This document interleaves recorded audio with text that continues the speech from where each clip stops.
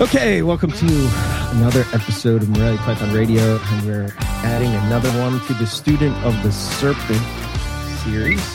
We're going to be talking about inland carpet pythons, Morelia spilota and we have a special guest with us, Mr. Justin Kuhlander. What's up, guys? I think. What's going I think on? you should have to give his resume. Pike Club and yeah. at this point, right? I'm not sure. And Like, also- this is the best we could find. I mean, like, I don't I'm sorry. think we tried very You should hard. take from the bottom of the barrel. Yeah. I will say he did really write good. the book on it. It is good that he works for like 2 cases of sweet DDP, like, you know, and then that's all we have to do to get him to. I haven't received those yet, so Soon. He's waiting. They're coming soon. I promise. all right, it's a good deal. Then. Trip. Okay. So yeah, we're going to be talking about inland carpets. We're going to go through the natural history of them and what they're all about. Justin also breeds inland carpet pythons, so we can get his perspective there. I don't know who else breeds them. Nick, who else? Yeah. Anybody else in the U.S.?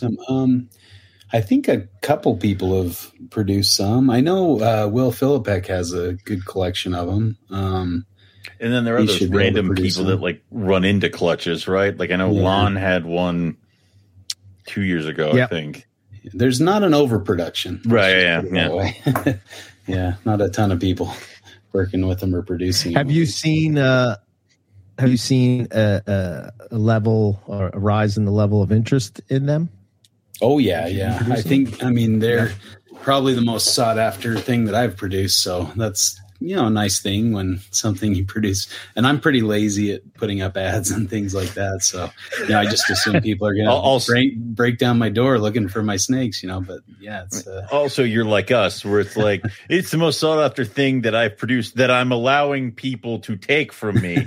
Other things are mine, and you may look at it. Like that is, yeah. Well, that's always the best part of breeding stuff, right? Is keeping the whole. And man, from this last year's production of inlands, there's some killers in there. Like, the male I held back is fantastic. So, a few others. So, what have you noticed? How have they? Like, are they? Is the color and like what is it that you're looking for in them when you're holding them back?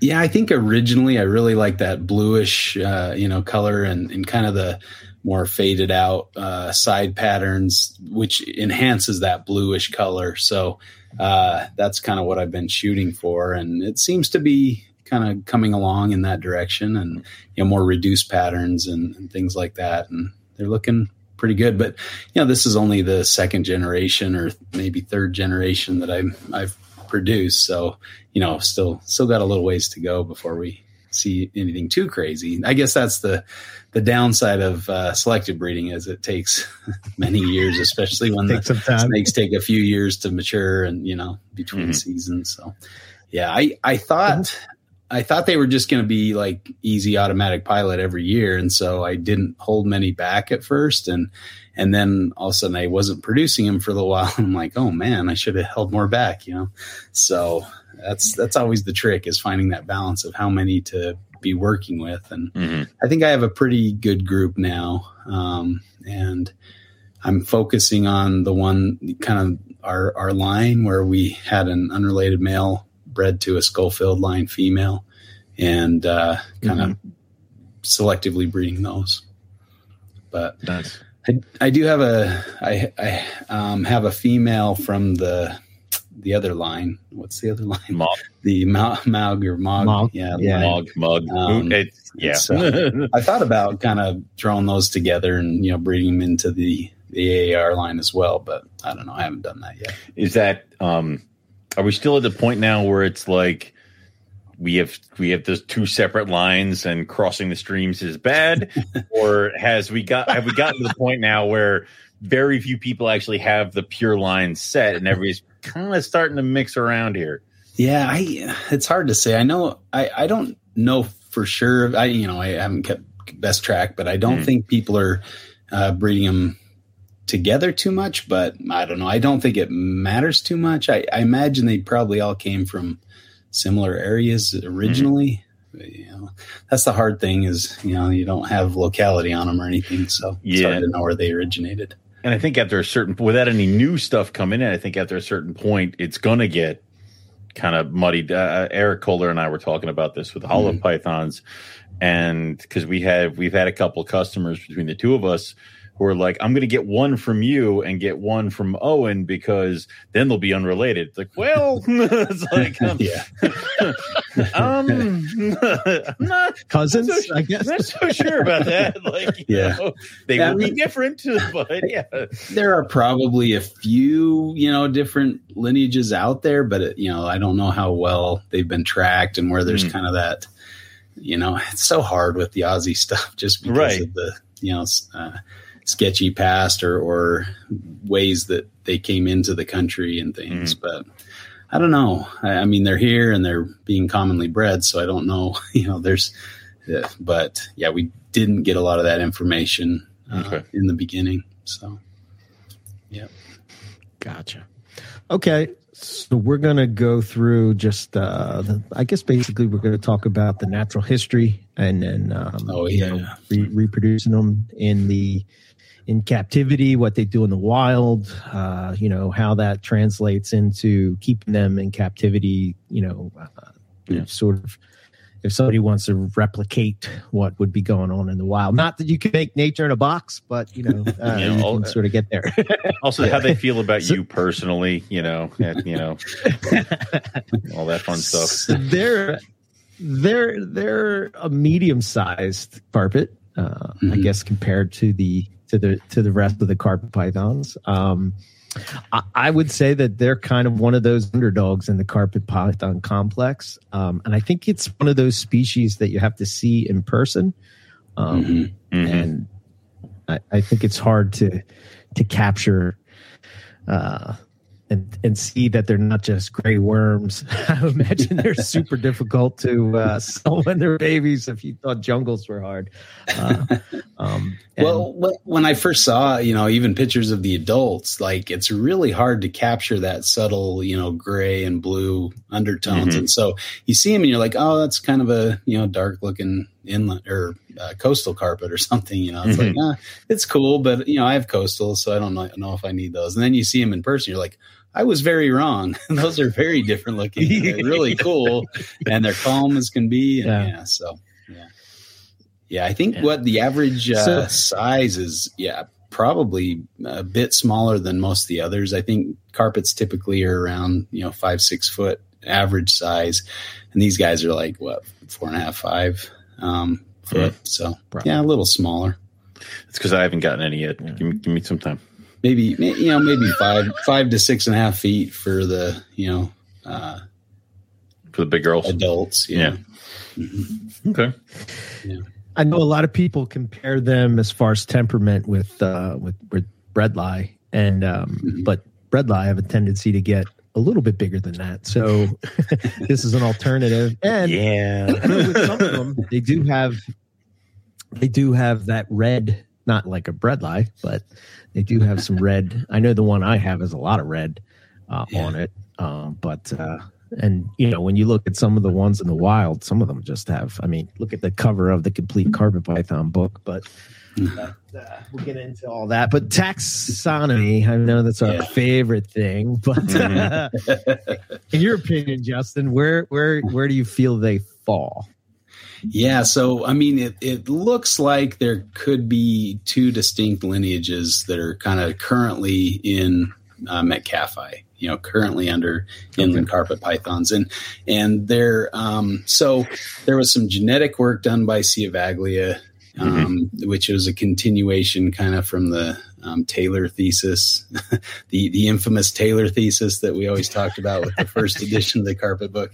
So they kind of took that on, and their primary focus was to identify where things originated so they could prosecute, you know, smuggling cases and things like that. They could use the genetics of the snake and say, you know, based on its genetics, it came from here. And so, you know, they kind of mapped out quite a few different individuals. Okay, so they found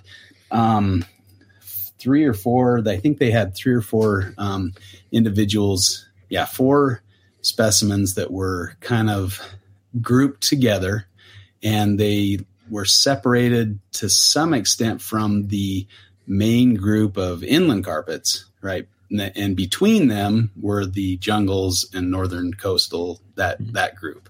Mm-hmm. So unless they're all the same, like from the northern coastals all the way down through the inlands, down into South Australia, all that stuff, if it's all the same, then that's a thing. If not, then it looks like there's 3 separate groupings. And so I imagine if you're breeding things, that's probably a good, rough outline to go by, as these 3 separate groupings. Right. Right. And so the inland carpet pythons proper are more, located in the Murray-Darling Basin. The hardest thing, I think, is drawing a line, where you stop seeing one and start seeing another. And, they may be kind of a progressive thing, but there does appear to be kind of a border and a boundary. And you can tell the ones we're calling Flinders or Gammon Ranges carpets, that grouping, they're more red. They look like a cross between a Brettles and an inland, right? They have a lot of that, like the one on the cover of the second edition of the carpet book. That one was from the Flinders Ranges. So it's got all that red and yellow. And typically the more, the normal inlands are that dark black and kind of grayish back color. Mm-hmm. They might have a little red kind of infused in the bands, the darker bands, but for the most part, they're pretty much like, they almost look like an axanthic carpet, right? People look at it, is that an axanthic? Right. But that's just the normal look of the inland carpet python. So phenotype is one thing. Now the nostril is another potential diagnostic indicator between the two. The ones that were, the Flinders, Gammons, those have the nostril kind of in the center of the nasal scale, whereas the inlands have the nostril up kind of on the edge of the nasal scale, so along the border. So, and that the Flinders, Gammons animals, they share some, I guess, at least originally thought they shared a lot of genetics with these southwestern carpets, the imbricata. And so they were kind of thought of as maybe a radiation of the imbricata or something. So, but the analysis by Ciavaglia doesn't really show that. That doesn't really bear out with their analysis. So it's hard to say. I mean, I guess it depends on what gene you're looking at and to see, kind of the ancestry. But they used the cytochrome B gene, which is commonly used to kind of differentiate species or taxa. So, for what it's worth, that's kind of how things broke down. So now the boundary. So what they did, the 3 or 4 animals that they showed that were grouped together, that were kind of these gammons. 2 of them were kind of over. One was down in the Gammon Ranges. And it was the Depot Springs, South Australia, which is in the Gammon Ranges. The other one was at Goiter Lagoon and Bobby Moonga, which are fairly close together. They're kind of they're a bit further north, kind of where Queensland meets South Australia, that little corner of South Australia meets Queensland, kind of in that little corner area. Right. And then Covington Mine, which is clear up north, a bit further south from the little saddle where the, what's that called? The bay there. Between like the Northern Territory and the Cape York Peninsula, that Carpentaria Basin, that area. Carpentaria, so south of there. Yeah. Right. So let's see. Cannington Mine is probably similar. Let's see what's close to. Sorry, I should have had this ready, but sorry, we'll deduct it from your grade later. So, let me see how far kind of up that is. It's maybe around the same height as Mackay. It's just kind of south of Mount Isa and Cloncurry, east of Mount Isa. Okay. So pretty far up there, right? And like the Dejara, those kind of carpets, that's kind of from up there. So that's why I said like a Dejara carpet would fall on, you guys were talking on carpets and coffee. That's where a Dejara carpet would kind of fall in line with those Gammons flinders. So it's kind of a narrow band going from all the way down in South Australia up to the Gulf of Carpentaria, not quite that far, but, up there. And there have been some animals found near Mount Isa that share that same red, phenotype and really cool looking animals. So, and then over, further east, that's kind of where it's hard to figure out where the border is, where the Gammons type ends and the normal inlands begin, because the animals at Longreach look kind of like that same phenotype, the reds and that kind of thing. But then if you go further east, over to Agathella or Roma, I think the inlands kind of come up that far. So the river systems kind of have that north-south general, maybe north-east running direction. And so that's kind of maybe how they got up there and maybe why they're closer relations to the northern coastals, because they kind of go northeast and that's their roads, right? Their roads are meaning the river systems, right? And the trees, that they hang out in. Kind of run in a northeast direction. And so maybe that's why they share maybe some background genetics with the northern coastals and jungles. But so I don't know. Is that clear as mud? Yeah. No. I mean, sure. And don't they? Oh, sorry. I was pulling up a map and following along as you were talking. And I'm like, Roma. That is east. Yeah. Okay. Yeah. So, yeah. But that's the trickiest part, is trying to figure out kind of where one ends and one begins. But also with the drainage basins, like there's a drainage basin that kind of fits in that middle section where it could go either way, and it's hard to say. And it looks like the drainage system that we attributed to inlands actually probably should go to the Gammons type carpet. So, the range, I already want to change the range map in the second edition of the Carpet Python book. Forget this book. Start again. Yeah. That line between the two should probably be further south than it is. So that's gonna, I guess, to maybe help with the discussion. If you have the book, it's on page 99 of the book. The range map showing these two populations. And so those ones, like around Wilcannia and Quilpie, those are all typical inlands. But if you go north, kind of further, the few dots north of those, north and west, those are probably should be in the purple color rather than the red color. So I think that line is somewhere just north of Wilcannia and Quilpie, or maybe around Quilpie is the line. Yeah. And don't they intersect some with diamonds too, don't they? Isn't it? Yeah.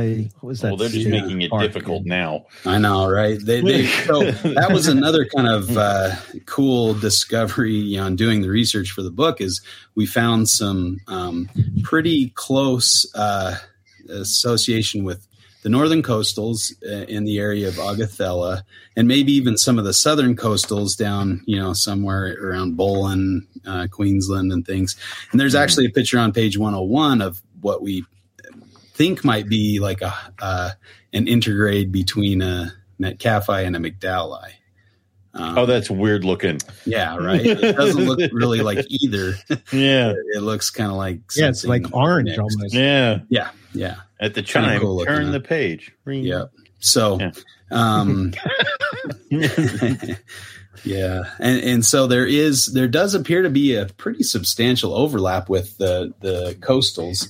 And then there were a couple areas down where you could see some overlap with diamonds as well.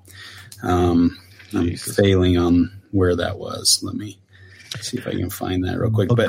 Was it a Bagunga State Forest? Was it? Something like that. Yes. I'm That's a- I'm saying it wrong. That's probably I a thought that's forest. what I'm sure all the Aussies are yelling at their screen or their phone right now. Scott knows our number. It's fine. yeah. Wow. Or Fitzroy Falls.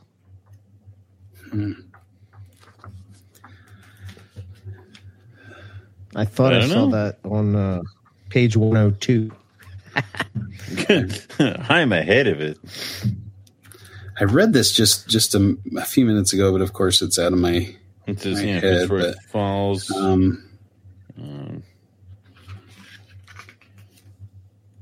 yeah, Yeah. Fitzroy Falls, pretty close. Yeah, the Hunter Valley region, that area. There. Oh, Mudgee or Mudgee. Muggy. Observed in Muggy. Yeah. Okay. Yeah, on page 102, yeah, they talk about, or we have there was a inland carpet python and a diamond python, both observed in Mudgee, New South Wales. And that was somebody's Instagram. I think A. Constanzo posted that on their Instagram, showing that there was a diamond, and then, not on the same day, but like maybe months apart. Like, oh, here's a diamond crawling through my yard. Oh, here's an inland crawling through my yard. So, and there's also a few potential intergrade looking diamond inland looking things. So Diamond something or other. Got it.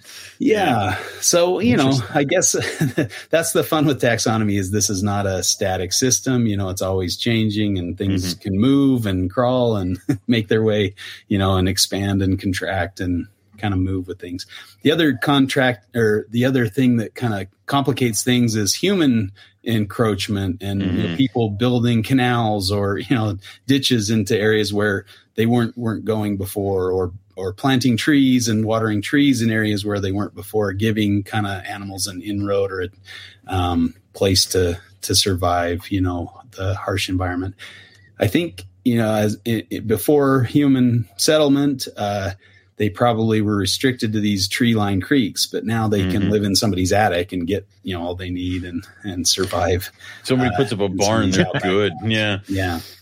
And so a lot of observations are actually made in, people's attics, but they did find that those animals that are living in disturbed habitats moved less frequently, probably because there's a ready supply of rodents that are also associated with human habitation. And so they've got their food source, they've got a stable environment in an attic where they can get the warmth or, that they need to kind of withstand the colder temperatures, or the cool areas to withstand the hotter temperatures, so they make use of these things very well, just like other carpets. But, right.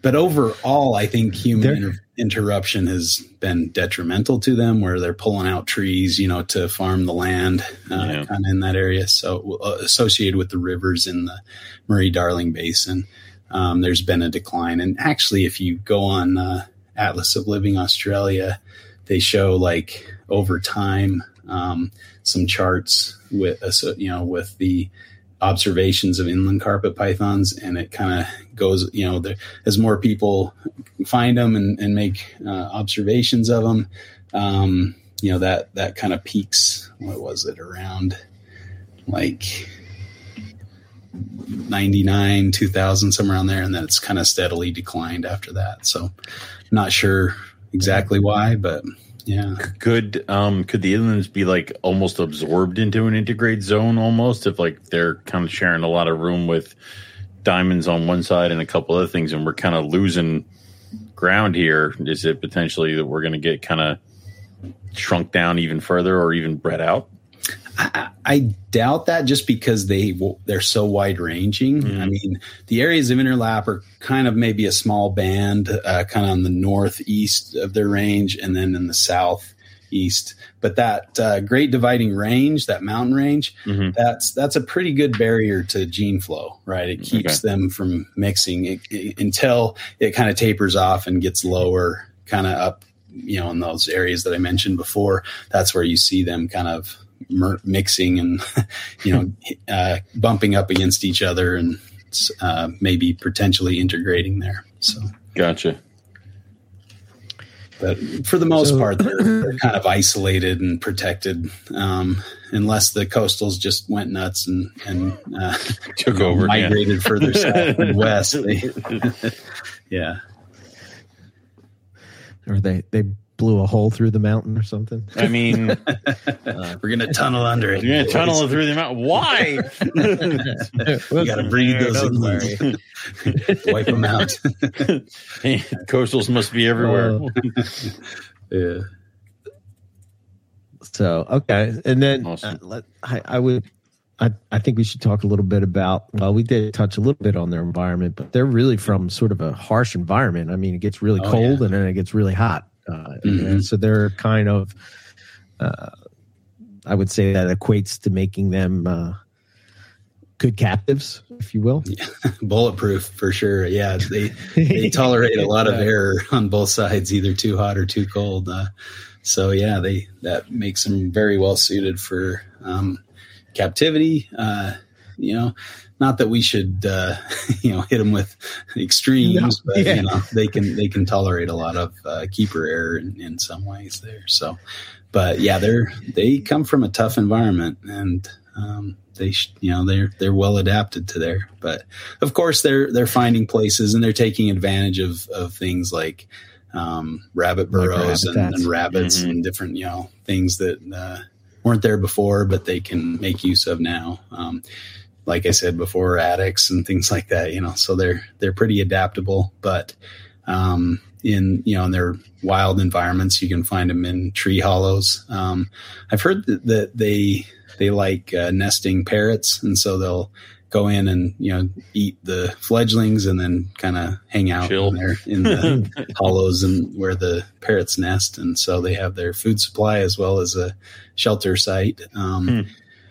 They, have been found in rabbit burrows and other burrow systems, especially when it's hotter. That helps protect them from the high heat and the low humidity, that they can experience. And in the summer, they're primarily nocturnal. They're not going to be found out in the day as commonly as in the winter time. Yeah. Right. It's just too hot, right? Yeah. I think the temperatures are getting up there into the hundreds, right? Oh yeah. Very, very hot there.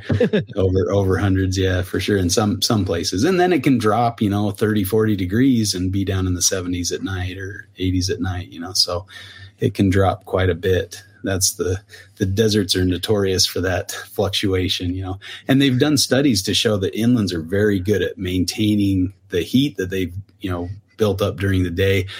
Through their posturing, they can kind of coil up and maintain that heat until they want to have some activity. And then that heat kind of slowly dissipates until they get too cold for activity. And then they can kind of coil up and wait till it heats up again.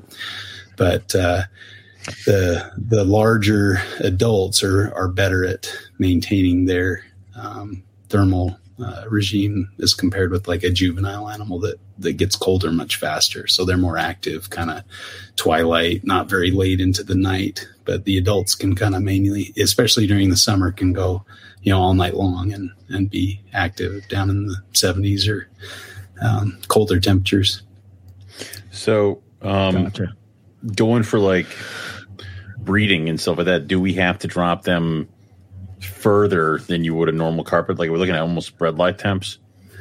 I mean, I think they definitely, that will be a stimulus that they'll respond to. I guess I hesitate to say it's necessary because they can be found pretty far north, but where they're in the desert, they do have those nighttime drops that are pretty dramatic. And so, also in the book, the second edition of the Complete Carpet Python, shameless plug. Shameless plug. Yeah, we have temperature and moisture graphs from, different localities in the wild. So Mount Isa, Agathella, Dubbo, and Arcula, South Australia. So those 4 different localities, we have the temperature graphs on page 123. So you can see, it gets up into the, low 40s for highs, average highs, and then down, as low as 10 degrees during the winter time as an average cool temperature. So yeah, they get down in the single digits centigrade, which is about 30, 40 degrees. So they get down close to freezing. Yeah. And then they get up, close to 100, 110, something like that in the daytime temperatures. Not that they're out in those temperatures, but that's their environment gets them. Right. And then it's very dry. There's very little rainfall throughout their habitat. And most of the water courses are actually pretty dry unless there's flooding in other areas they might be running. And another huge detriment is probably the kind of control or taking over of the water and diverting it for crops and things. And so that results in these water courses that are almost permanently dry because they're either damming up the water to use it, somewhere along the way. And then everything below that gets dried out and eventually has to move on or die. So that can be problematic for them as well. Is it, because I would imagine if they're preying upon birds or whatnot, wouldn't birds be very, coming there, as the rains would come for limited time that they would come and water course would fill up and, have we seen on planet Earth many, many times? Yeah, right. Yeah, they definitely have a seasonal feeding activity, especially with birds, where birds will come into those areas when there's, seeds to eat. They're not going to come in there if it's dried out and nothing to eat. So, and they're not going to breed probably if there's not much to eat either. Same with the centralian or the Bredls. They also have that similar cycle of, boom or bust. All the birds will come in and breed. I heard something about Bredls, like if there's grass, a lot of grass on the ground, then they're probably going to be up in the trees because the birds eat the grass, the grass seeds and things. And so that means there's probably more birds around. So they're hunting birds. But when the grass is all dried out, that's when they're probably going to head to the water course, permanent water courses or rocks and things like that, looking for mammal prey. And so you very rarely find Bredls like on the road. Like you find Stimson's pythons all the time out there because they're out just cruising along, on the ground looking for rodents. And the Bredls are kind of seasonal. Sometimes they'll be out looking for rodents, but a lot of times they're in the trees looking for birds. So, if it's grassy, look up. If it's dry, right. Somebody write that down. Is that why? Is that why it's? It seems like I could have this wrong. So maybe I should ask you this: Are they a harder carpet to find? Oh yeah, in the wild. Yeah, they're much less frequently found than like the coastals or the jungles or things like that. Yeah, they're. I was looking at a few YouTube videos before this of wild coast or wild inlands that were found, and one guy found he had herped this area in central New South Wales for quite a bit, and that was his first one that he found. He says they're very hard to find and very rarely found, and he found it like in the winter time, when he wasn't expecting. He looked in the summer a lot, but then he found one in the winter. It was associated with some rocky outcrops. So similar to diamonds, they'll kind of move habitats depending on the season. So when it gets cold, they'll move to the more thermally stable rocky environments. And then when it's hot, they can move out into the, water courses and trees and things like that So depending on the season, you're going to maybe have different ways of looking for them, similar to the Bredls. Wow. I know you have ticked them off your list, but have you been in the area where they are from?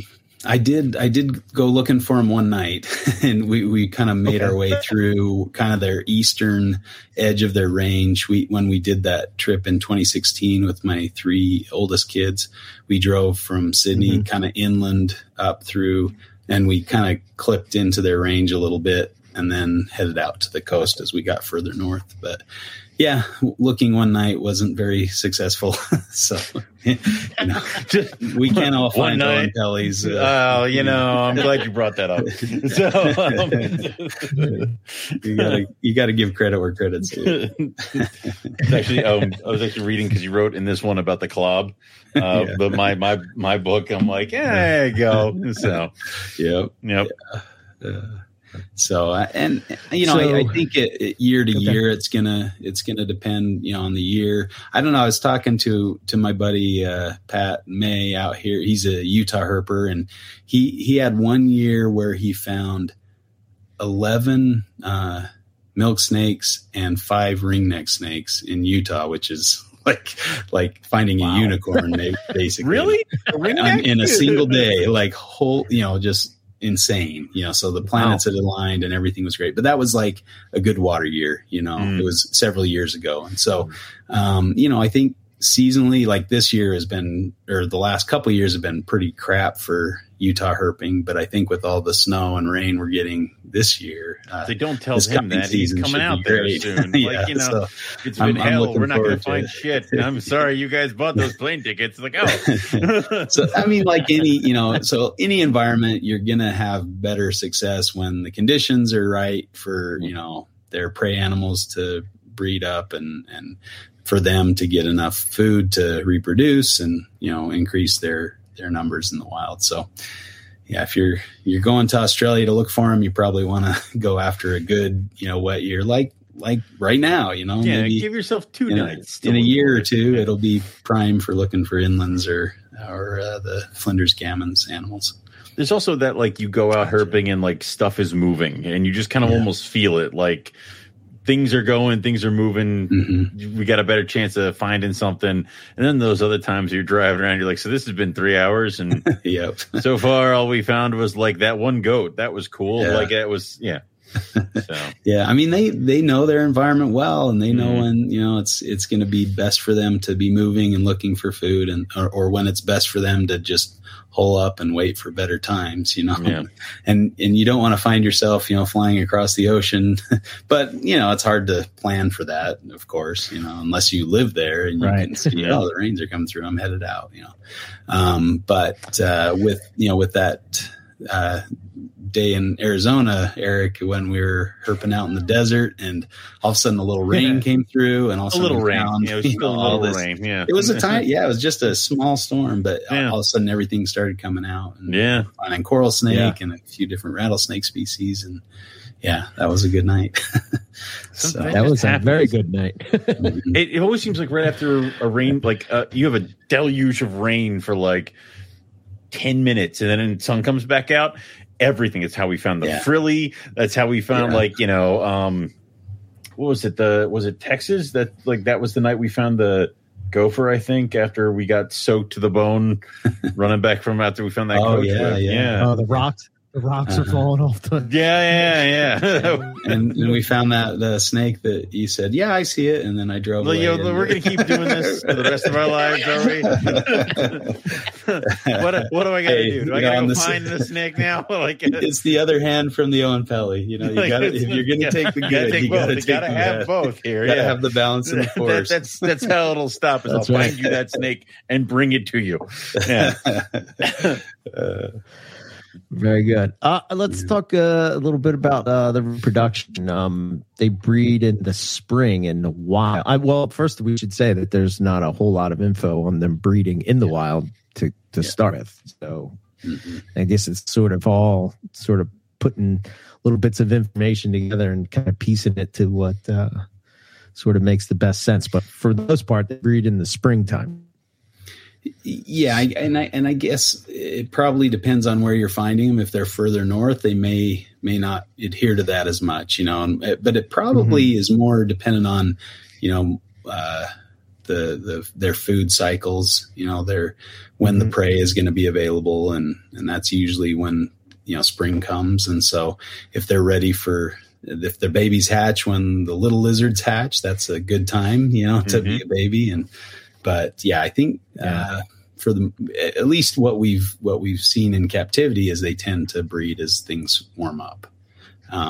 But that said, I mean, in captivity, I've got females that are gravid that should be laying in a month or so, so that's pretty early.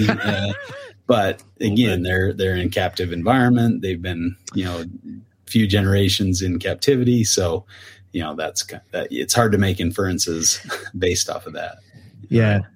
Didn't Chuck breed them? And it was like a big thing on the MP forum that it was like, they only breed in the springtime. And then he's like, well, they're on eggs right now. When did Chuck just be like, I'm going to stir this pot and walk away? Like, thank you, Chuck. Yeah. I mean, that's how we discover stuff, right? As you try. If you just went, they're not going to breed till the spring, so I'm not going to put them together, Yeah, you got to be a student of the serpent. Oh, yeah. Nice. Roll credits. Yeah, it was a nice. Full circle. So I think in captivity they can be bred along a similar, typical Python schedule. If you're, cutting, feeding in the fall, and then you're cooling them, and you can put them together and cool them together, and they'll breed and produce eggs along with your jungles or coastals. So I don't think that it's a firm and fast rule with them. Just like pretty much anything in captivity, ball pythons, you can get eggs pretty much every month of the year. So it just depends. I think it's one of those things where we're not looking for it. Like we have the set idea of when season is in our brain. And it's almost like unless we're looking right at it, and we might be feeding, so we might miss an ov swell or something like that. So if anything's outside of our normal python breeding season, that's like labeled as harder, where it's like, well, maybe if we kept them together for a really extended long period of time, or in larger cages where they can kind of stick to their own things and breed whenever. Like, I wonder how many species could go at different times. I mean, Ryan Young's white lips were laid, hatched, and feeding before my eggs ever hit the ground. Yeah. So it's like, and I would have pulled in normal seasons, I would see everybody else getting their eggs, and I'd be like, well, I missed it, and you'd separate the animals. So how many times do you think we've almost shot ourselves in the foot with that kind of thing? Yeah. And how much does the outside influence weather, inside? influence that from where you're from? I think where Ryan's from, it snows all the time, right? It's very cold, very soon, very early. Yeah. So I think it's hard to.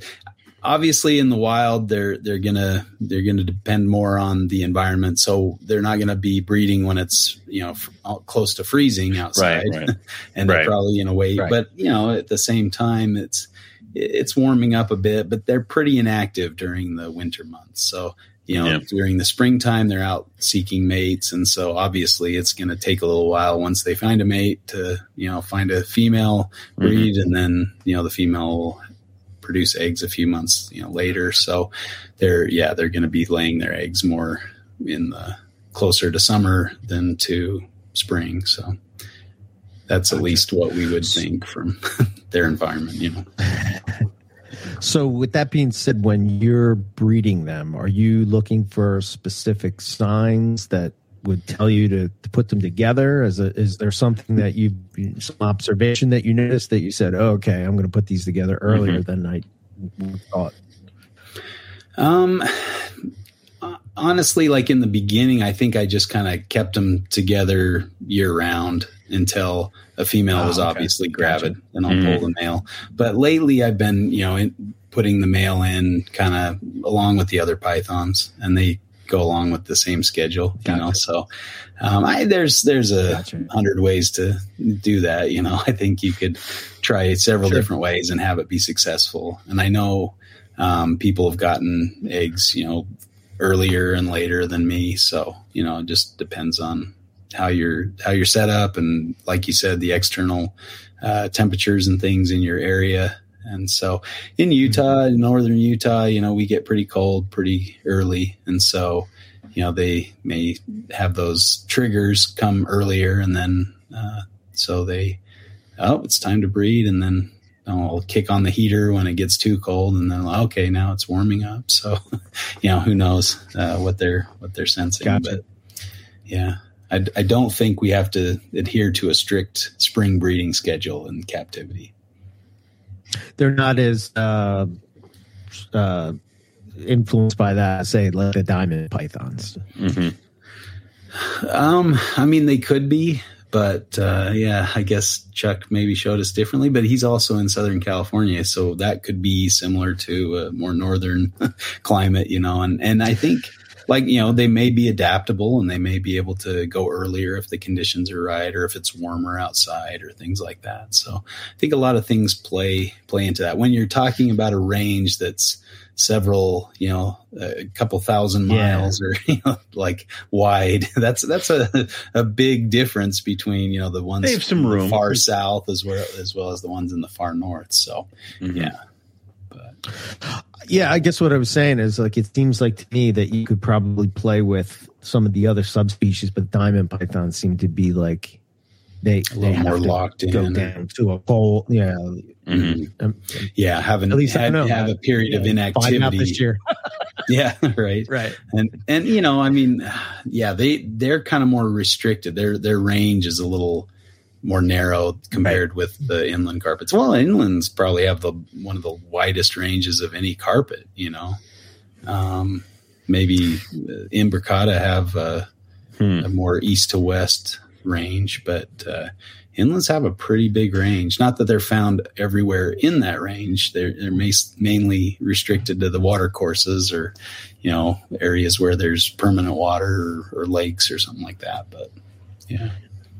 Yeah, I found it interesting when you're looking at the maps and the more complete carpet, you're, to your point, right? You're sort of seeing that they're pretty much going up the whole other side of the Great Dividing Range where you have those, diamonds, coastals, you got the intergrade zone there, and then you got the northern coastals and the jungles and interesting. I remember, I can't remember the guy's name. But what podcast was that? The Aussie Wildlife Show. Didn't he talk about that they were in a breeding ball similar to diamond pythons? Yeah, Daniel Saliba, is that who you're thinking of? He did an interview. Yeah. That was one of my favorite interviews on that podcast. That was fantastic. I listened to that one 3 or 4 times, like trying to get it straight. But yeah, it was pretty cool. But yeah, I mean, they're similar to other more temperate pythons where they can have multiple males potentially courting a female. Now, that's not an absolute, like with diamonds, that's a pretty absolute rule. Males typically don't fight, but once in a while you'll see males fight. So I don't think in captivity I'd keep, a bunch of males with a female necessarily. Similar, same thing with inlands. And, not that we have southwestern carpet pythons, but they're the same way. All those ones that are in the south part of Australia have, the males are typically less aggressive towards each other. They're more tolerant. They'll kind of wait their turn for their time with the female, and they're kind of peace and love pythons. Whereas the ones up north are like rock and roll, man, just beat each other up and peace and love, near man. my woman, I'm gonna kill you. Yeah, Gotta be more careful with those northern carpets. They just don't do well. Those males will beat each other. Nice. Okay. And I guess so. If they're again, this is in the wild, but if they're breeding in the spring, then they're probably laying eggs like the midsummer, I suppose, around that time. Yeah.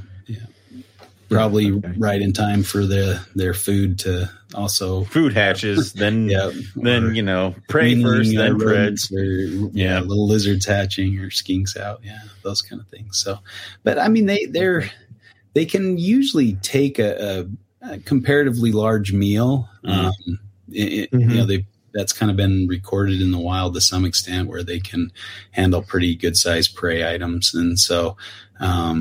They take advantage of what they can get. So I imagine it's kind of slim pickings, they'll just tackle whatever they can try to overcome and fit down their gullet. But, it's a harsh life out there. So take what they can get. But introduced animals like the rabbits and things probably help them get to bigger sizes these days as compared with maybe historical times. I don't know. Maybe not. Maybe some of the prey items historically were large like a rabbit as well. But the invasive rabbits have really, helped them. I think they said 60-70% of fecal samples they found had rabbit hair in them, so they were commonly feeding on rabbits. And the introduced mice as well, or not. They don't factor as heavily into the diets unless they're hanging around disturbed areas. Then they'll have more mice in their diet. Okay. And then, so the one thing that I hear a lot of times, and I guess this happens when you have carpets that are not as nippy, I guess, if you would say, but that the babies are hard to get going. What's your experience with that? That was going to be my next question, because I always, every once in a while, I'm pulling my hair out with a clutch of bread light, because they're like, no, the mouse is scary. And then after a month, they're like, death. And I'm like, okay, there we go. I'm like, thank you. So. Yeah, I found a similar thing with the inlands. Like, sometimes they're a little more reluctant to go after it, and I'll usually leave one in there with them, maybe alive, and usually similar to other carpets, if you use kind of a larger hopper, ish, something that's moving a little more, that'll elicit a feed response a little better. This year I had really good luck, and I'm not sure what to attribute it to, but they all started feeding pretty well. I still have a few holdouts, and they're all males. The males are maybe that peace love attitude carries over their feeding, but I still have like 3 males that are a little problematic. Actually, I switched up and tried rat pink with one of the picky males, and he went, I like that, and he took it right away. So they just maybe switching it up, and thinking about it in the wild where they're eating a lot of birds, maybe trying some quail or things like that might be something to try with maybe a picky hatchling. I know I did feed some hatchling quail to some inlands back in the day, and that got a couple of them going that were a little bit holdouts. So just do your tricks that you use, and maybe scenting with a lizard or something like that would help too, or feeding a feeder lizard might stimulate them further.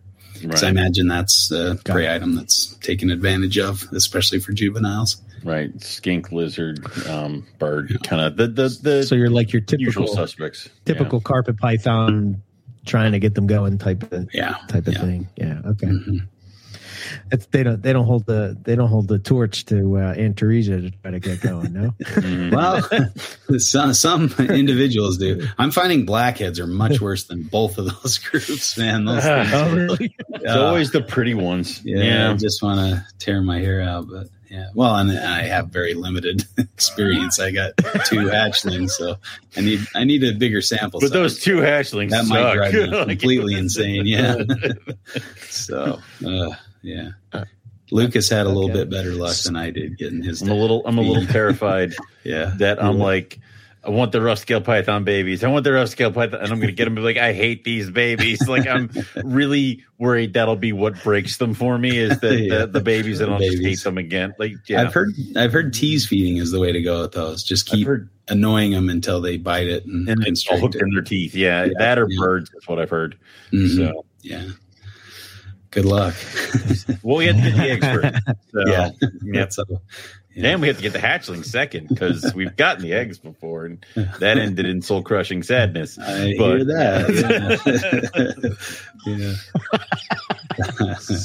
Soul crushing sadness. I know what I said, and I stand by it. Okay. All right. Okay. So and you said you're breeding them this year, Justin? Yeah. I think I've got a female that's looking gravid. She should be laying soon. Hopeful for another female or 2, so I could have maybe 3 clutches at the most. But I'll probably get 1. You never know. This time of year, I feel like you guys have talked about. Thank you. Pessimism. Does everybody do this? I think it's universal. Okay. Like, I'm not going to get crap. Crap! I've got too much. Damn it! I get yelled at for walking around my house, going, "None of them are breeding. God, I'm terrible." And then later being like, "God, there's so many babies. Why did I do this?" Yep. So. I guess I would throw this in there for people that might be new to carpets, right? So tell me about like what's your approach to setting them up? What do you do to set them up? Adults, and what do you do for babies? The adults, I like to set up my adults with lights, so for the heat source, and then the lights go out and they have kind of a pretty good drop at night. 10, 15, 20 degrees. So they're down maybe in the 70s, depending on the time of year too. Like in the winter, they'll get down maybe into the 50s or low 50s. So, they tolerate it pretty well. But then in the day, the light kicks on for at least, a few hours a day. In the summer, I'll usually have the light go off in the middle of the day because it gets, too hot otherwise. And so I just kind of cycle the lights to provide an appropriate thermal gradient so they can heat up in the morning and then, maintain that temperature and then maybe heat up just before lights out. So, I like to give them places to climb and I like to do the roof hides. I think those are carpets in general, like the roof hides, and so I use my 3D printer to print some little rails so I can slide like a little cat litter pan or something and then cut a hole in it so they can have a little roof hide. But yeah, that's awesome. That's been a nice way to set them up. And then I like, fake rock work and stuff. So I'll try to put a fake ledge or something in their cage and they tend to hang out there too. So, yeah. Cool. Are you putting anything in the hide? Like, are you putting any kind of like moss or anything, or ripped up paper or anything, or just plain? I haven't, but I mean, it might, it might be a good thing. I think I cut the holes too low, so they just push everything out, so I think I should have put the holes a little higher so, they could have something to retain, something, but a humid area wouldn't be a bad thing for them. Especially if you're going to be doing that, maybe give them some choices, but I will go in there and just kind of spray them down once in a while, maybe at night. I don't know, after listening to Ron St. Pierre and, the dew point and things like that, I'll go in and kind of give them a light misting and at different times, during the summer or the, spring or something kind of. But I imagine with inlands, they're probably far more tolerant to the drier conditions, although they, will find microhabitats inside a log or inside a burrow that should have higher humidity than, outside, of course. So, and, in the desert, like anybody who's slept out under the stars, you get kind of that dew hit and sometimes you'll wake up and there'll be a layer of dew on top of you. It burns off pretty quick when the sun comes out, but, with that temperature drop and you hit the dew point and you get moisture forming on the plants and the ground and everything. So, yeah. That's the beauty of Reptile Podcast, in my opinion, is like these, every once in a while, you'll stumble across these gems of information that the person that's talking nothing about the species that you're interested in or but it whatever. Helps, and you're just like, that is genius, Yeah. So like, tip, step outside your comfort zone every once in a while so that, maybe you'll learn something that you can apply to the species that you keep, Exactly. I've been really looking into stuff with womas and was working with Lucas on some of his stuff and saw a nice data set where like the burrows of the womas were close to 100% humidity and they're spending a lot of time in those burrows. So I'm thinking I probably should be giving my womas a humid hide, because that's what they may appreciate in the wild, that. Just the things you learn when you pay attention to those things. And like, nuts. I didn't think of the whole dew point thing. That was listening to Ron St. Pierre and just being like light bulb, that's what, you got to listen to the guys who know what they're talking about, cause they just, that wisdom comes out of them. You gotta just be there ready to catch it. Is it, I mean, I think that's kind of, you're the desert expert, right? Isn't that like what those animals are typically trying to do? Where you are? Those little micro habitats of. Yeah. Yeah. to get some humidity and stuff? It depends on the species too, because there's some species that are just tough and like do not lose water and can, be in like under a piece of bark or something where it's just dry and, and they're tough as nails. And there's others that, like a Gila monster. Everybody, a Gila monster comes from the desert. So they put them in a hot terrarium with a, layer of gravel or something. You see them in the zoos, like they're trying to get away from the lights as best they can, or they're hanging out in their water bowl because they live in burrows most of their life. They're avoiding those hot, dry temperatures down underneath the soil and where it is humid. It's probably 90% humid where they live. And people, like I was shocked. We went on a back scenes tour of the San Diego Zoo and they had their Gila monsters in these like little, and I probably shouldn't be putting this out on a podcast, but like apparently this is the way people have had success breeding them, is putting them in smaller drawer type, rack systems. And they love it. That's how they breed. That's how they, get excited for the breeding season, So, I think we have a mindset, and sometimes we need to have those paradigm shifts to change that and think about how do I replicate, and that's why getting out and herping is so important, looking what they do. And granted, we kind of see a snapshot. I think somebody like, Frank Reedes, who goes out and studies a population of Gila monsters for 30 years, and he knows each one by name and what hole they live in and things like that, So, there's different things we can do to be better acquainted with those kind of things. But that's the difficulty of herping Australia, right? Is because we can't go multiple times a year. And you could, we'd be broke. You could, but especially now it's so expensive. But it's like we typically go in October, so we're seeing this October snapshot, and it sometimes I've noticed that I have to get in my brain that it's like you're only seeing this much, you're seeing this little bit. So, but I mean, it's something. It's something. And that's when, if that's when they're coming out and that's when they're active, maybe that's more important to see. Like the rest of the year, they may just be holed up somewhere. That's the thing with pythons, is they're really good at staying still for very long periods of time. Like if they don't need to move, they're not going to move. Yeah, exactly. Why would they? They're built to be efficient. They're built to not feed a lot. They're built to sit in one spot, and they don't need to go exercise and things. So I every time I hear about exercise now. That depends again on the species. I know green tree pythons climb up and down, a 30-foot tree every night and day, and unless they catch something, and then they sit in the top of the tree and digest it for a month. So it just depends on what they're doing and kind of what. But they definitely sit still, probably a lot more than they're actually moving, and so that snapshot is important because we don't want to go there when they're hold up underground for 10 months, like we don't want to be there during that time when it's too hot and they're not moving at all. So, and like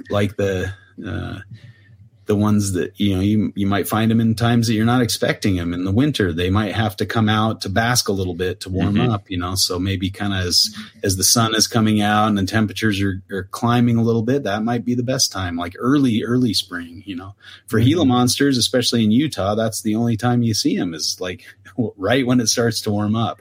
As soon as it gets too hot, it's very slim pickings again, and especially during the hot summer, you're not finding Gila monsters. You have to wait again till spring. So, just depends. But in Arizona, they get the monsoons, and so you find Gila monsters in September and August. That's July. That's when you find them because they're coming out with the rains of the monsoon season. So, just have to know the environment where you're looking and what kind of time to expect. That's why I kind of like these databases like Atlas of Living Australia to some extent, because they kind of show you like when they're finding these, when animals are out crawling and when they're finding them. And, you have to kind of balance that because people are doing scientific studies or they're doing pit traps and things, and so they might find them like off season where they're not, because they fell in a bucket. They fell in a bucket. Yeah. or they bulldozed a tree and pulled one out and like, okay, we found one. Well, did you? Did you really? Yeah. If I took a bulldozer and went through the brush, I could find a bunch of shit. Like, Yeah, exactly. But even then, you can do everything right, and it's just luck sometimes too. Where and I would just say, don't get discouraged if you don't find it the first time. Because I mean, what is it? When we were out in Arizona, we went to the habitat where the clubs were, and like it was the first day we goose egged with nothing. Next day we went back again. Like that's when you something subtle changes. Mm-hmm. Yeah. There you go. Oh man, wasn't that just miserable when you're not finding them because you're getting all those stupid stickers in your socks and drying. I threw away all the socks I had right. there. Arizona You couldn't there's keep no them. point. Yeah. Oh, those were the worst. Like you just getting them all. Now herping in June. No stickers. No sticks? No stuff in your socks. Like very little. It was very nice. Yeah. Rob's like, go walk through those bushes, Owen. Yeah. We will come back here later. Yeah, and those Velcro things that'd be all over your pant legs. Yeah. Those things were fun. Yeah. So Okay. So I guess the last thing that I would hit on is probably so if you're interested in morphs of inland carpets, there is none in the States. Not a single one. There's nothing. There are no in the States. Really, but there are some really cool ones in Australia. I guess the main one is the silver peppered inland, which is probably one of my favorites. They're cool. I really like that one. Yeah. And then I think there was I don't know if they were proven out, but there was in the more complete carpet there was the melanistic, that thing looks looking insane. one, and then I think there was a striped one, right? I know that Paul had a striped one, but I don't think it ever proved out. Yeah, and I imagine with all carpets, striping is probably polygenic, and you got to refine that and try to. There's a striped one right here in the book. Yeah. Yeah. What page? 607. 607. Right at the end. Mm-hmm. Yeah, these are the kind of unproven morphs. Yeah. Or unknown mode of inheritance morphs. Maybe. Yeah. Look at that. A melanistic carpet. No one cares about the melanistic. Keep moving along. Keep moving. Next, we're focused. This is not their episode. So, then there's the melanistic one. That's insane. Yeah, I don't think that one lived too long. But, I don't say it doesn't look like it's okay. Yep. Its head looks kind of weird, and there's that. It's funny. We were talking about. So I was talking to a bunch of like a ball python focused podcast yesterday, and I said something about like they're talking about morphs, and I said, well, it's amazing. Which you guys have all said this before, but it's amazing that the amount of morphs that we have, like say in ball pythons, that there's not more of them that are screwed up because basically it's broken. Like, genetically broken.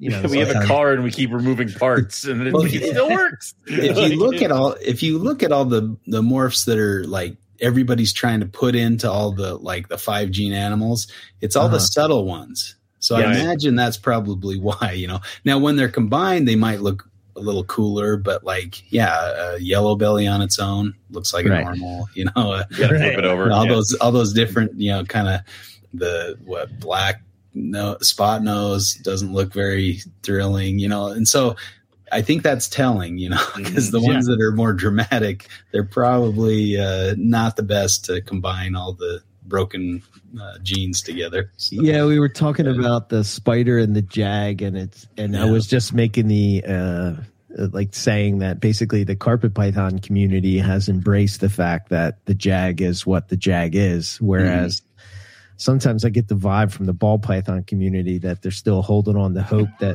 they can fix going to make a super spider, or there even exists. They just need to do some inner ear transplants, and There's always that one guy who has living super spiders, but he keeps them in his basement next to his breeding Boeleni. There's that. Exactly. Everybody knows that guy. Yeah. The secret: get them cold.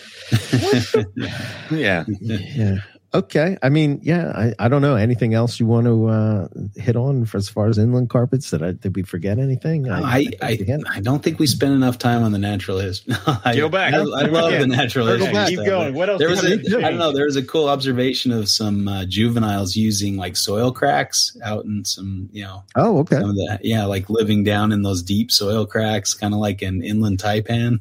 So it got dry enough that they cracked, and they were just kind of it's like they go down like quite a ways, and different mammals will live in those for while they exist. Yeah, so it's kind of cool. After the floods, everything dries out so quick that they just form these huge cracks, and you've seen like the little puzzles out in the mud that dries out. These are like 3 or 4 feet down into the earth, and so that was kind of cool. There was another population that hangs out in these limestone cliffs, and it's got like all sorts of like caverns and things, and they're pretty much hanging out in those cliffs their whole time. So different taking advantage of different cool habitats. I kind of think that's kind of fun. It's like escarpments, like just like this is the only place where we can seek shelter, so everything lives in these deep cracks in this rock and stuff like that. So, oh man, we surely found out why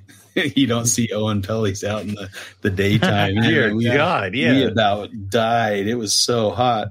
And then we said we need to get in the shade, and so we went in one of these big cracks, that goes down. There's probably some pool of water 20 feet under the surface, and you can and it starts to get cooler and cooler. Okay, yeah. This is nice. I can see why they're down in these cracks and not out on the surface. This is so much better. Yep. Well, I was amazed when we were in Chilligo that when we went into the caves there, just the temperature difference between outside and inside the caves. Like, wow, this is how the Aboriginals made it all this way in this heat, because it's so hot on the outside. I always call it air conditioning on the inside. Air conditioning, you got to find those caverns where the wind's blowing through, and you're like, you cool down. It's a nice feeling. Yeah. I'm going to say that if you're following along in the more complete carpet, the limestone cliffs picture is on 107 in the inland section. It kind of looks like it's on a big coral rock. It's kind of right? Yeah, it's really just kind of weathered, and lots of different holes and places for them to go. Pretty cool. Yeah. And from Wiggly Flat, South Australia. That's a good Australian name. Wiggly Flat. Wiggly Flat. They make it interesting with their names, Yeah, but I am definitely obsessed with these gammon type carpets. Like, I really want to go out and find one, go out, at least get out and look for them, because the environment looks really cool too. There's some really cool habitat out in that area. So, 2025, that's when I'm headed out there. So get ready to save your pennies for my 50th. Okay. We'll get a birthday cake in the middle of Kimberly 2024. I'm sorry. Yeah, Kimberly 2024, and then Gammon Rage 2025. Got it. There you go. Okay. Yeah, save up. Oh, I'm gonna have to. Because if we go and find a Flinders Range carpet, and you and I both know that would hurt me, but you and I both know what would kill me. Okay, so I know what your priorities are. How dare you? You shut up. I just can't believe we don't have that Western Australia trip rebooked, Eric. How you've gone what's going on with that? Demanding an Imbricata. I know. It's because he got to play with it was amazing to see one for sure. No doubt. But that's from what I've seen in the wild, the variability. Going to a zoo, what's wrong with you? Yeah, exactly. Yeah, it's fine to see one in captivity, but when you pull one off one of the pinnacle rocks, that's the pinnacle of finding them. 100%. Yeah, they're. I don't know what it is about. Probably because they're unattainable for us. So it's like that, He doesn't want to be tempted. I don't know. I'm disappointed with a lot of the ones that I've seen in captive populations in Australia. They're always kind of dark and You need a lot of black. Yeah. They're okay. But like the one I saw out in the wild, or the couple that we've seen have been just phenomenal looking, and you're like, oh man, why doesn't anybody have these? You picked this one over that? Like, what's wrong with you? I don't think they had much choice. I think that's similar to like stuff in America, Western Australian stuff outside of Western Australia is you get what you get.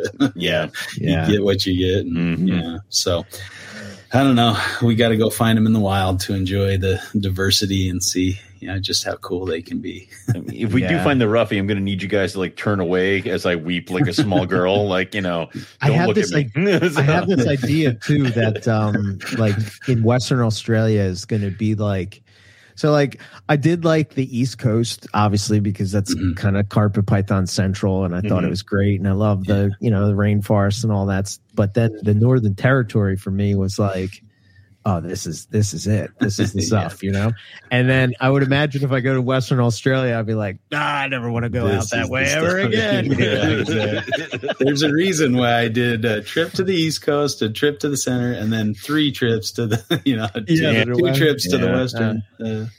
Western Australia is hard to beat. It's very cool. And it's so big. Oh yeah, you got to drive quite a bit to get the different high points, I guess. But got to make it back there. Yeah, 100%. Cool spot. Okay. Yeah. I think I don't know anything else. I think we kind of did it. Inland Carpets. They are the underdog. Check them out. You should definitely pick up the more complete carpet python.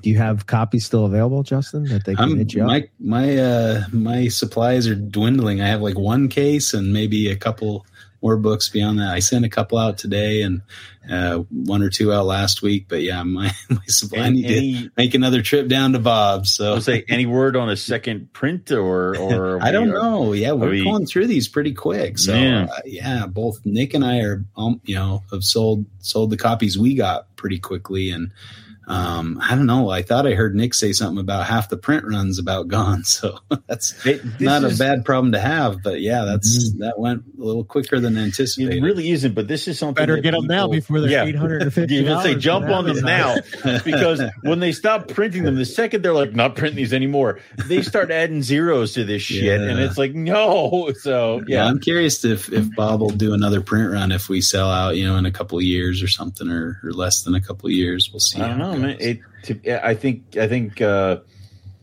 both have done better than some of the other books I've seen where it's like $4, get this out of my store. Like it's like, okay.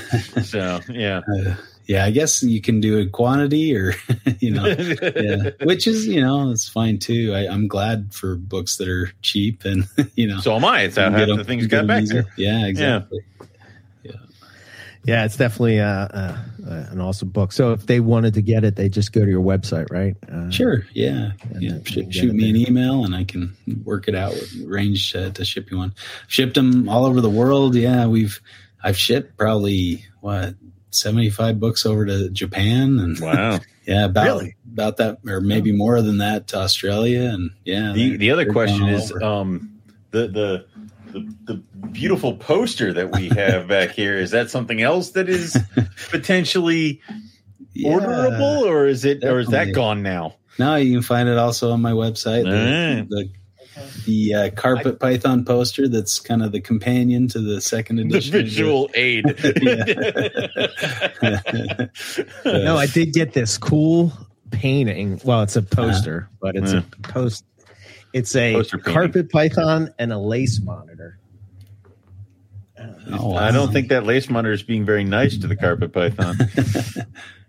No, now I'm 100% sure it's not. Yeah. Who did that? That's cool. Awesome. I haven't seen that one before.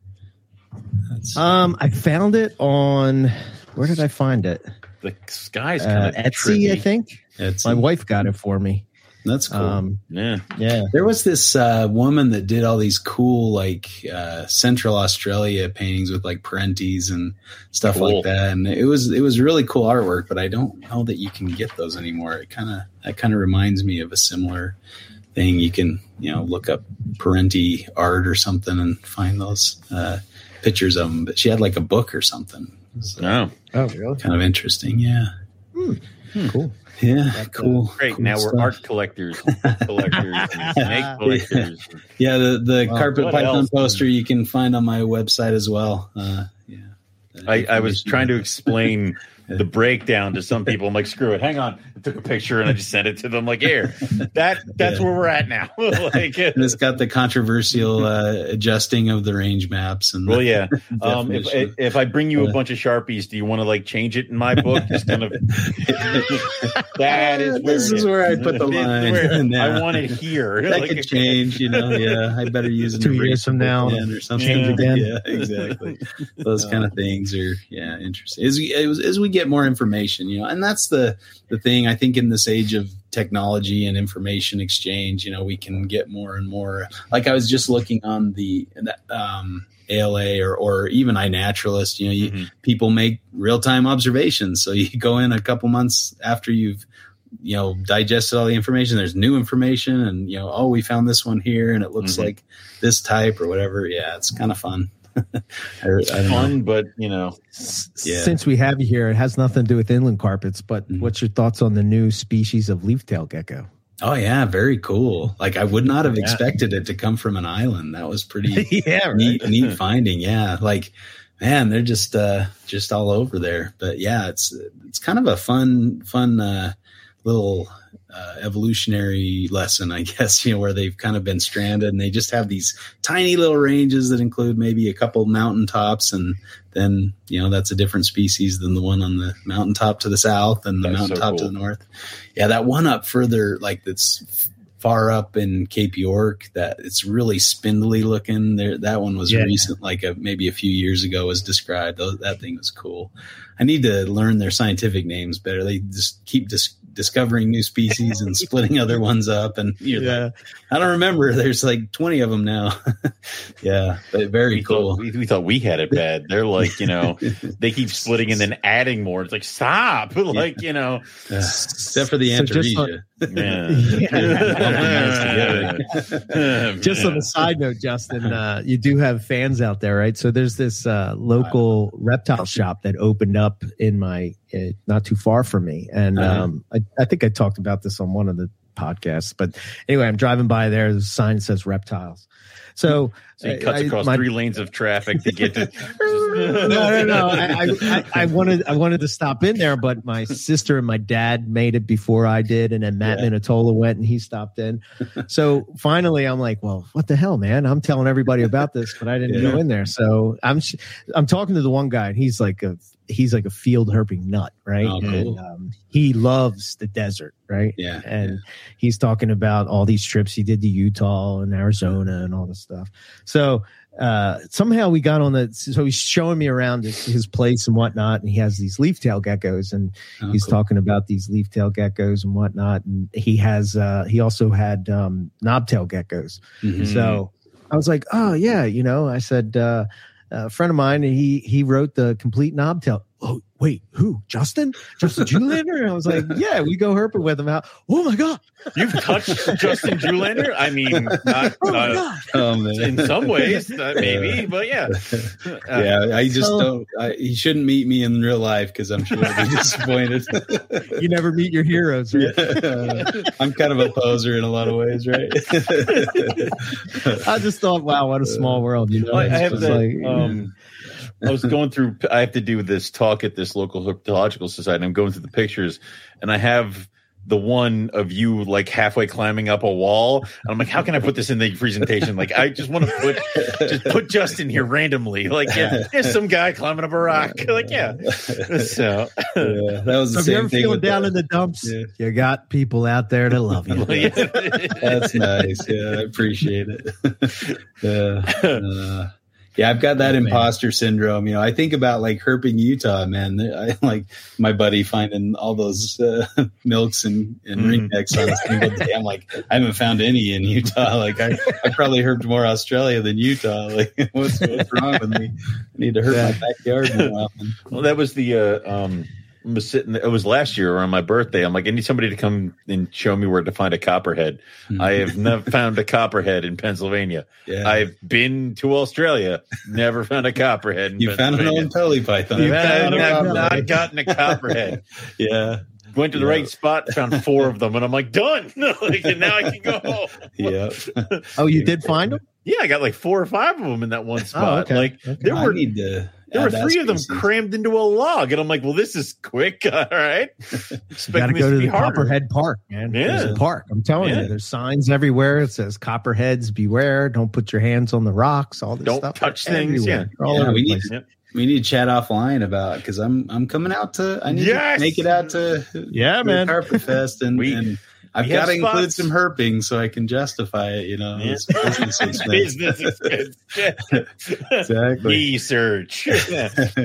Yeah, I won't even say, like I was looking. I'm doing my taxes, and I'm just like, oh man, I spent a lot on herp trips last year. Oh god, I'm gonna get on Best thing to spend them on, I tell you. Yeah. But yeah, you've been a bad influence. Carpet Fest will be fun. It's gearing up like it's going to be a thing. I should sit down and actually do like the official announcements because I think we keep doing a bunch of unofficial announcements. And yeah, you probably should. Yeah, I'll do that this week. Okay, maybe you said that last week. So. Shut up. Okay. I gotta buy that plane ticket. Get out there. Yeah. Let me know if you see cheap tickets.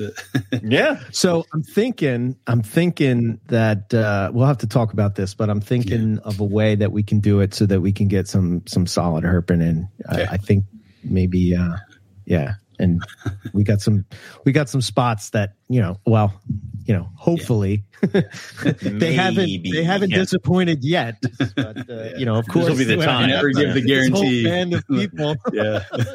Not a single timber. Sure, Eric. Yeah, Copperhead Park. You always find them here. They're crawling. Timbers everywhere. Okay.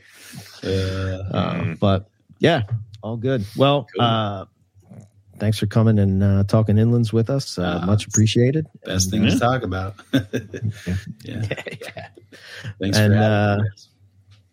People, well, I guess at this point, people know Reptile Fight Club, Australian. I mean, at this point, they should. Otherwise, it's a fight club. I hope they do. I'm not very great at getting the word out, but I just kind of ride your coattails. Like, if they listen to you guys, maybe they'll listen to us.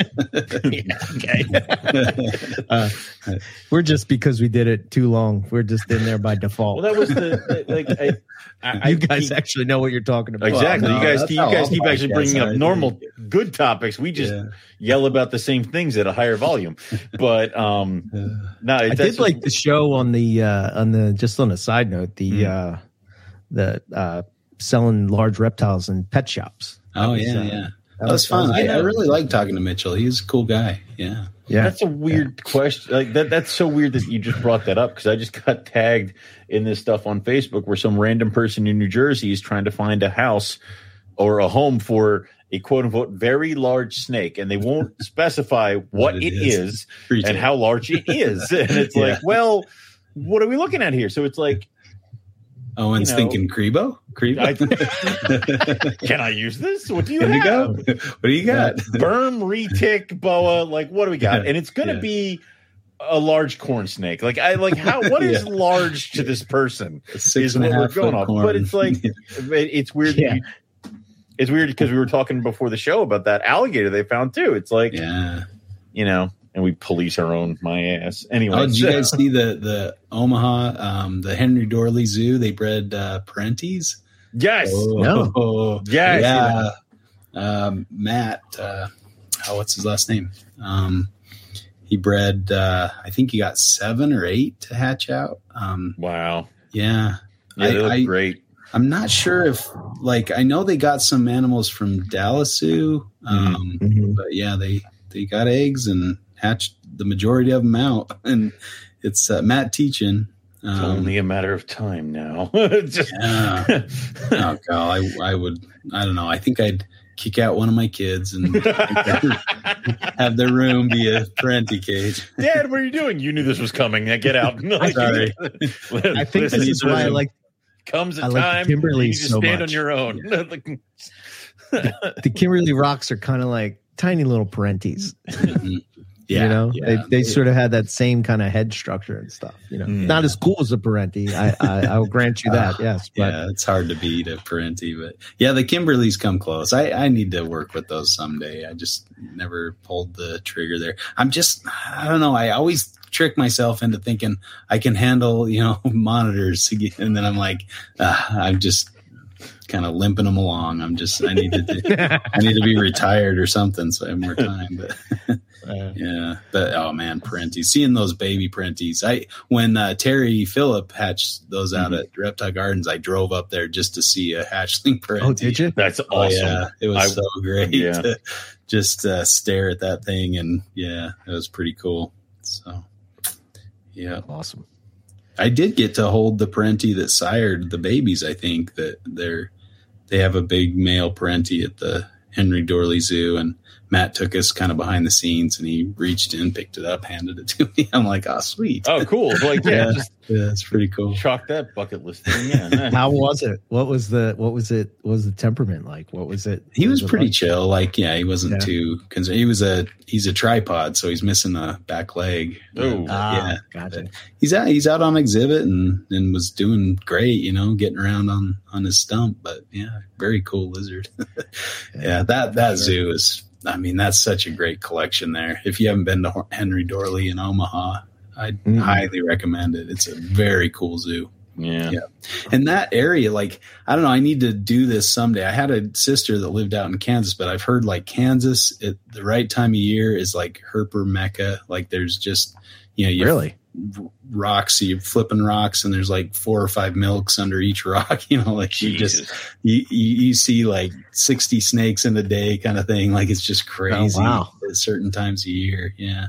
It's hard because it's a lot of private land, I guess, just like anywhere in the East. But you can see a lot of cool stuff out there. So I need to do that someday. Maybe we'll have to put a bug in old Rob's ear and get him on that. Just start mentioning it. Just start talking about like all the cool things that might be out there. You'll be great. Kansas. Yeah, you wouldn't think Kansas. You wouldn't think Kansas with a ton of herps. Yeah, a lot of people. When you guys are herping Utah, just like scroll Kansas through your phone. City, here we like, come. Man, look at all the snakes they're finding out in Kansas. Like, yeah. But I'm sure we could kind of loop into, Omaha and check out the zoo while we're there. But yeah, that's one I really have enjoyed. Yeah. Cool. All right. Sweet. Owen, you want to say this stuff? And I will say the stuff and the things. So for us, it's MorelliPythonRadio.net. .com, whatever. Nobody can get this right. Shut up. You can go on to the Teespring store. Now it's too late. I'm rolling. Just let it happen. We can also go and join the Patreon. We're going to have some cool stuff out on the Patreon soon. Also, go give us a like and a follow. We uploaded the first one today, Carpet Python Diaries. Yep. So, yeah. Oh, I didn't even show it to you, Owen. You didn't. You just kind of do things so that I'm just listen. We all know that I'm just the plucky comic relief. I don't have no say when the ship goes. So, also you can go and give a like and a follow over to the YouTube channel. Check out that stuff. We've been putting out some small reels. I went through all the videos on my phone from the Arizona trip I took with Justin. So I'm going to send those over to Eric so you can get them all onto the small little reels and stuff like that. I think I might even have some drone footage that Justin sent me. Yeah. So I had to double check, but those will probably be out sometime soon. Also, like we said, Carpet Fest, Northeast Carpet Fest is going to be August 12th and will be at Eric's house, which is Warminster, Pennsylvania. If you're looking for all that stuff, I will put out the official announcement this week, which will tell you where you can find hotel rooms, how long we're running it to, and the rules. The rules are very important. So please listen and look at the rules. Damn it. That's all I think we have for you guys this week. We'll catch everybody next week for some more Morelli Python Radio.